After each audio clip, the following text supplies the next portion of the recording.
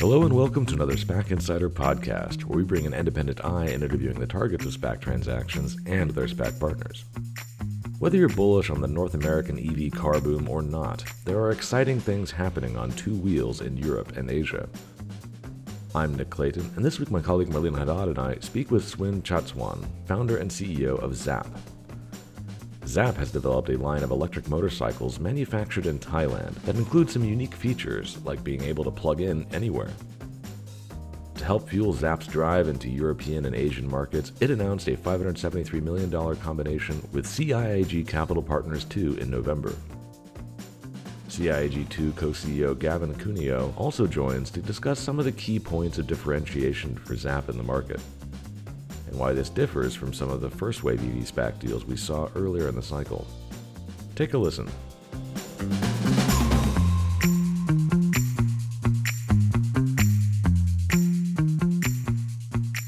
So, a few years back, EVs and SPACs were two acronyms that seemed inextricably bound together, but we saw that wave of four-wheeled EV deals in SPAC land, and now we've had several deals with two-wheeled EV companies. And so, just to start, Swin, can you explain a bit about how and why those two markets are different? Actually, in the US, we understand four wheels quite well, and we're very focused on replacing the existing ICE fleet with EV cars. But actually, the world itself has a very large population of two-wheel vehicles. There are currently 60 million two-wheel vehicles sold every year worldwide. And that number is, unlike cars, actually expected to grow, and subject to which source you use, that number is expected to double between 5 and 7 years from now. That's really interesting. And for you, Gavin, you were on the CIIG's team's earlier SPAC deal. It did involve a four-wheeled EVs. I mean, as you continue to look at the market, what were some of the changes that you saw that led you to look on the two-wheeled side? First of all, I think it's the market size is number one, as Swin mentioned. These are huge markets. Most North American consumers don't understand. We know what two-wheelers are. We see them around, but when you're in Europe and in Asia, which are the target markets for Zapp, they're massive. Obviously ubiquitous vehicles, especially in urban environments. We also saw this segment as less competitive as the four-wheelers. There's a ton of pure play electric four-wheelers that are out there, many publicly, many through SPAC transactions, far fewer in the two-wheel space. So that was appealing to us. There's a lot of other things about the two-wheel space, and especially about Zapp's business, which we can get into, but it's especially on the manufacturing side, it's a much simpler process. And that's very Zapp specific, but I think you could generalize that building a two-wheeler is a much simpler process. And Zapp has really figured out how to get into startup production, which is very appealing to us because, as you guys know, a lot of the four-wheel companies have had a lot of difficulty. It's taken more time, it's taken more money, but not in the case of Zapp. So just getting more into your powered two-wheeler models, where exactly do they fit in the market in terms of price and performance? Globally, two-wheelers range quite diversely from literally $1,000 all the way up to $30,000 for road legal vehicles. So just to be clear, we don't mean what Europeans call trottinettes, which in the US we would call scooters, which is like the products that Lime and Bird rent out. But we would mean road legal vehicles. The smaller versions would be more recognizable in the US, such as from a brand like Vespa, and all the way to a very large top-of-the-range Harley-Davidson. So that's the market that we're in, road legal vehicles. Now, in Europe, the standard product ranges between $6,000 and $13,000 to $14,000, and our product ranges between $7,000 and $9,000. So as you can see, we're right in that sweet spot. In Asia, where the market is significantly bigger, there are two categories of products, shall we say standard products and premium products.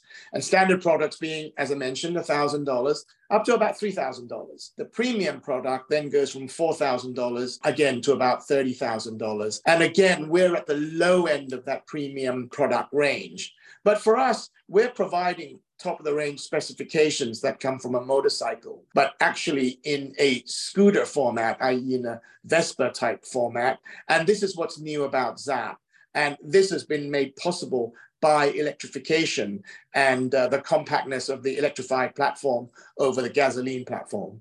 Got it. And so your materials note some efficiencies that you found on the production side with just 165 components required for assembly. Why does that matter? And how does it compare to the competition? Great.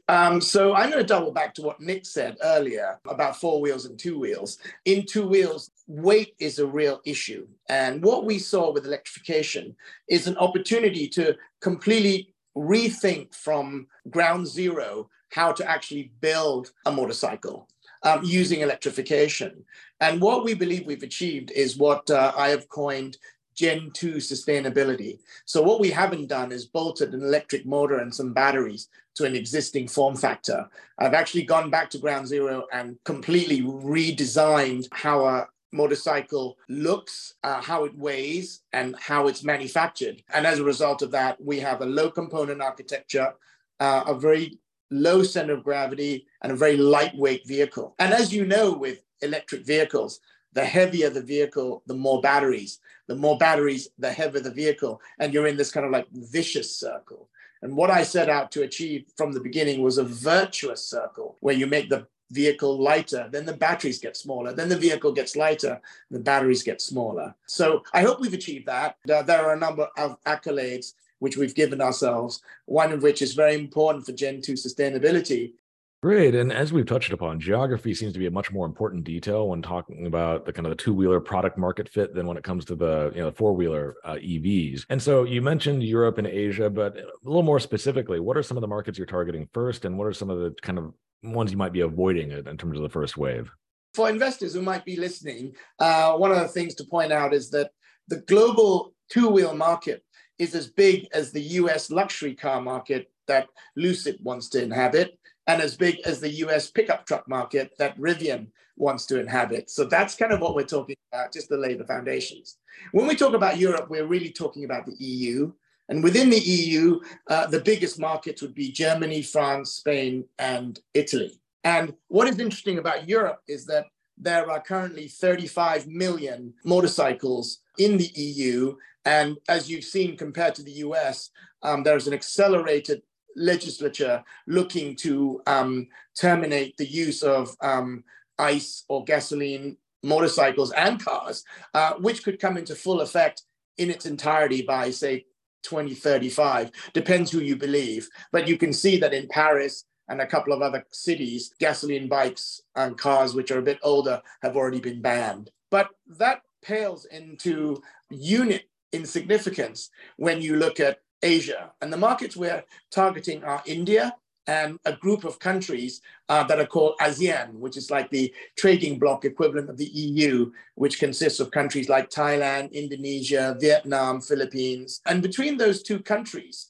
between that group of countries and India, they're buying about 30 million motorcycles a year. It's absolutely a huge market. But I will say that in the price segment we're operating in, out of that 30 million, about 3 million are in the luxury space, which would put it for now slightly bigger than Europe. But if we see an accelerated rotation in Europe to EV two wheels, the number of sales at the moment is about 2 million units a year. It could jump to about 5 million units a year over the next 10 years. As we see more purchasing power in Asia, i.e. being South Asia and Southeast Asia, or ASEAN, we could again see an increase in sales of premium vehicles go from 3 million to possibly 6 million. So we're really in a good place to take advantage of both of those markets, in Europe because of legislation tailwind, in Asia because of increasing purchasing power. So we really like our space. Oh, great. And we've mentioned some of the other companies that have been targeted by SPACs in the last couple of years, and that not only are they somewhat different models generally than what you're producing, but also those are companies that have separate business lines aside from making and selling the vehicles themselves. Sometimes that's their main business in terms of renting them out. And so does Zapp plan on getting into any of that in terms of ride sharing or building out charging networks to be monetized? One of the things that Gavin and the CIG team really liked about us is that we're called infrastructure free.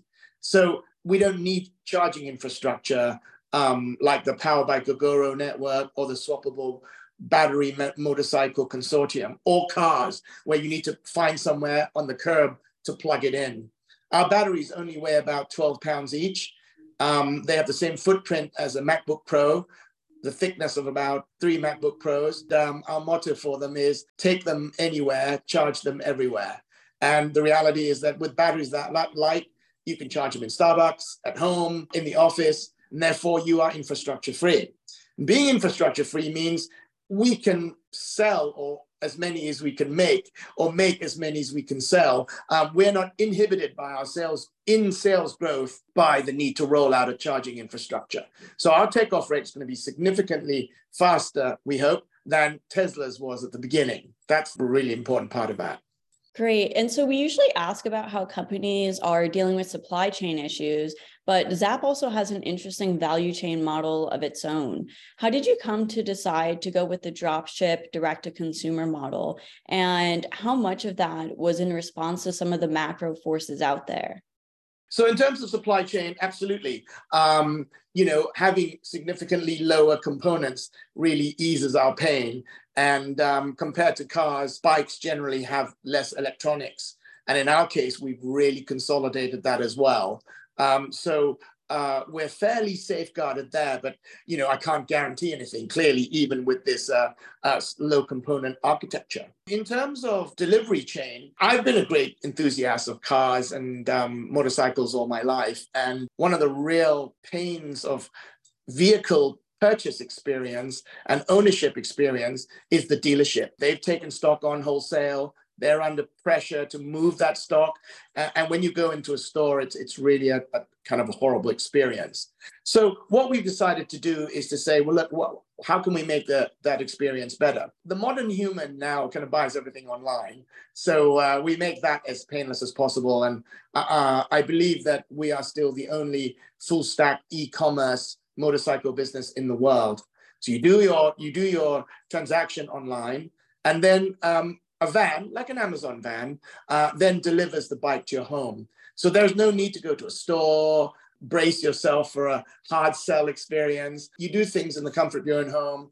The vehicle's then delivered to your home, and then we use the We Come to You model after we've done the dropship direct to customer, and the Zappa van then comes back to the customer's home to do a safety inspection once a year. Of course, our bikes are dry and they don't need servicing per se. The Zappers are trained by us. They may be independent contractors, but ultimately they're fully trained technicians who understand our product, our system, our after-sales system, our parts inventory clearly. And then what that does mean then is that we can do our marketing almost entirely on an above-the-line basis, get people familiar with the brand, get people familiar with our values and becoming a part of our family. And then the network then goes into the service element. So there isn't a sales element at all. So there's no below the line. So you jump straight from above the line marketing to face-to-face contact at the after sales level. Our product is brand new, but this approach, which we didn't invent, it's familiar in white goods, like a company like Nespresso would do the same thing, but it's brand new for motorcycles. Great. And I wanted to get into CIIG's process a bit here too, in that, again, we touched upon CIIG had an earlier SPAC that did its combination with Arrival, which also had some novel concepts in terms of its business model with micro factories, and it had a concentration on fleets and some other particular aspects of it that kind of stood out against the rest of the EV space. And I'm just interested in, Gavin, just, what were some of the learning experiences you took away from that deal that played into how you looked at Zapp and the market and how everything was progressing? Yeah, Nick, I think our experience with Arrival, it really dovetails to what I was saying earlier. Arrival was a company that had a very novel approach to, or is a company that's a very novel approach to manufacturing through their microfactory system. And it's also a company that's had delays in getting the manufacturing up and running as a result, and it's cost more than they thought. So as we looked across the EV space, we've spent a lot of time in the space over the past few years with many different businesses, and we came across Zapp and met Swin and learned of his plan. What was really appealing to us was the fact that he had this fantastic manufacturing partnership set up with Summit. We immediately traveled to Thailand. We saw the bikes coming off of the assembly line in Thailand and knew immediately this company was SOP ready. So what Swin and the team, and we have a very experienced management team here, Swin, Jeremy, David, Simon, and the others, have put together a plan where everything is in place before they've taken their first order. So they know that they can deliver the bikes immediately. This isn't something where they've gone out, built a prototype and said, let's go see what the demand is. And then if there's demand for it, we'll go figure out how to make it and deliver it to customers. Every single piece of the business plan is in place to start. And that was very appealing to us. Great. And in terms of capitalizing the business, just given where average redemption rates are now and how ready the company is, though, I mean, how much does Zap's, rollout and business plan change based on what the final proceeds of the deal are on both, high side, low side, whatever the scenario may be? This is a very low CapEx business. There's no capital expenditure required here to build a factory. It's all in place with the partnership with Summit. On top of that, and Swin can get into this more, they have a tremendous relationship with a bank called the EXIM Bank of Thailand, the Export-Import Bank, who's going to finance working capital here. So all in all, the ability of this company to get to free cash flow positive earlier than many of its peers is there. We are adopting the contract manufacturing model, as Gavin has mentioned, and therefore there is no CapEx to build out factories, build out tooling. We're working with a partner which arrived with us via tender, and Summit has been in business for 70 years, in its current form for 50 years. So we've de-risked that for investors. There isn't a scenario, we hope, where we can't make the bikes, or there's no capacity, or the demand is there and we can't make enough bikes. So I think that's really important. And one of the things that is really useful about going over to Thailand is that all Southeast Asian economies are completely driven by export. So the machine is well oiled. Summit is then supported by a state-owned enterprise called the Export-Import Bank of Thailand, or EXIM for short. So what EXIM does is it takes our purchase orders from our customers, secures them to Summit as a supplier, and it allows us then to strip out all working capital needs between a customer's order and a customer's delivery. And this is a well-oiled system and well-known in manufacturing, but we're possibly the only EV newco to have access to that kind of working capital financing and management, which also sets us apart from other companies. Through the supply chain, because of the export engine, Thailand is also one of the largest tier 2 places in the world in terms of motorcycle parts and automotive parts. For example, Ford has, I believe it's still the biggest factory outside North America in Thailand. It's nearly 2 million square feet, I believe. Triumph Motorcycle, an age-old British company, entirely manufactures their vehicles here. And many iconic brands, Despa, Ducati, Harley-Davidsons, all have factory here. And of course, the big 4 Japanese, Honda, Yamaha, Suzuki, and Kawasaki, all have major facilities in Thailand. And therefore, our supply chain is local to the contract manufacturer. These are very important elements that we have access to. Great. And by the same token, Gavin, just how did the rockiness of the market with Zap's peers weigh on your valuation of the company? And I know that, probably a lot of other investors that are sort of just looking out at the market are going to be looking at, particular metrics. But, what are some of the metrics that you think are the most important when evaluating a company in this space? And what are some of the things that they should really be paying attention to? Well, I think you can look at all of the pre-SOP EV companies and see where they're valued. And the fact that Zap is SOP ready deserves a premium to those. Yet the valuation we have here is slightly higher than kind of the median of those pre-SOP companies as we looked at it when we entered into the transaction. We think the asset-light business model deserves a premium to those. We think the SOP ready characteristic of the business deserves a premium to those, and the ability to get to cash flow positive because of those and the other factors like the EXIM Bank here. You can look at 2 peers that we think are relevant here. One is Livewire, another 2-wheeler that has de-SPACed at the end of last year. I think today it's trading at about a $1.5 billion market cap. We have a $500 million pre-money valuation here on Zap, so a significant discount to where Livewire is trading. Livewire has not started to produce its main product, the Del Mar, which will happen this year, and will be going into production this year as well with the Zap i300. So I think when you look at that comparison, about a third of the valuation is a very attractive level for where Zap is. The other comp that we think is relevant is Fisker. And Fisker, as you know, also has a contract manufacturing relationship, which helps it get into production much quicker than everyone else. I think it's trading at about a $2.4 billion market cap as of today. So again, a significant discount here for Zap versus a peer that maybe in 4 wheels, but has some of the key elements of the business model here are similar. There's another layer to this, Gavin. Both of those companies are trading at in the $2 billion region, and their entire captive market is the US.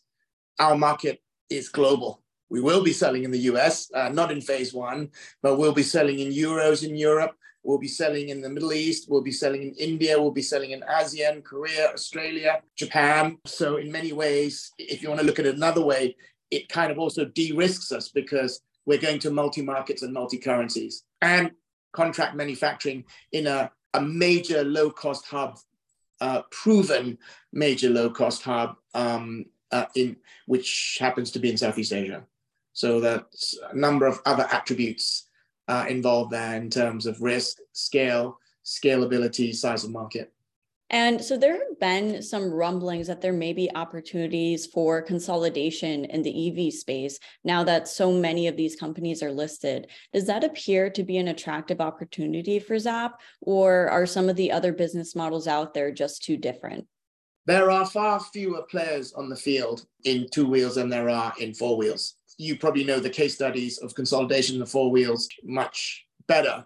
And Geely taking over Volvo, using the Volvo team to spawn Polestar, which de-SPACed, taking over Lotus, coming up with a premium SUV under the Lotus brand, producing Lynk & Co, Zeekr, but ultimately it's all Geely. That would be a very large case study. In motorcycles, not so much. But what we have seen at the brand level rather than the EV level is many significant brands, KTM, MV Agusta, Norton, BSA. These are iconic European brands.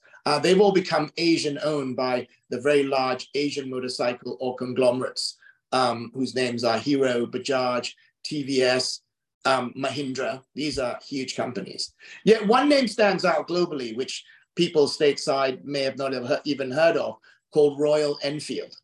And Royal Enfield is an old British brand that was rejuvenated by an Indian group. Its market cap is now twice as big as Harley-Davidson at $11 billion. And more than half, I believe, of their sales is in India of light premium vehicles, which is right in our space.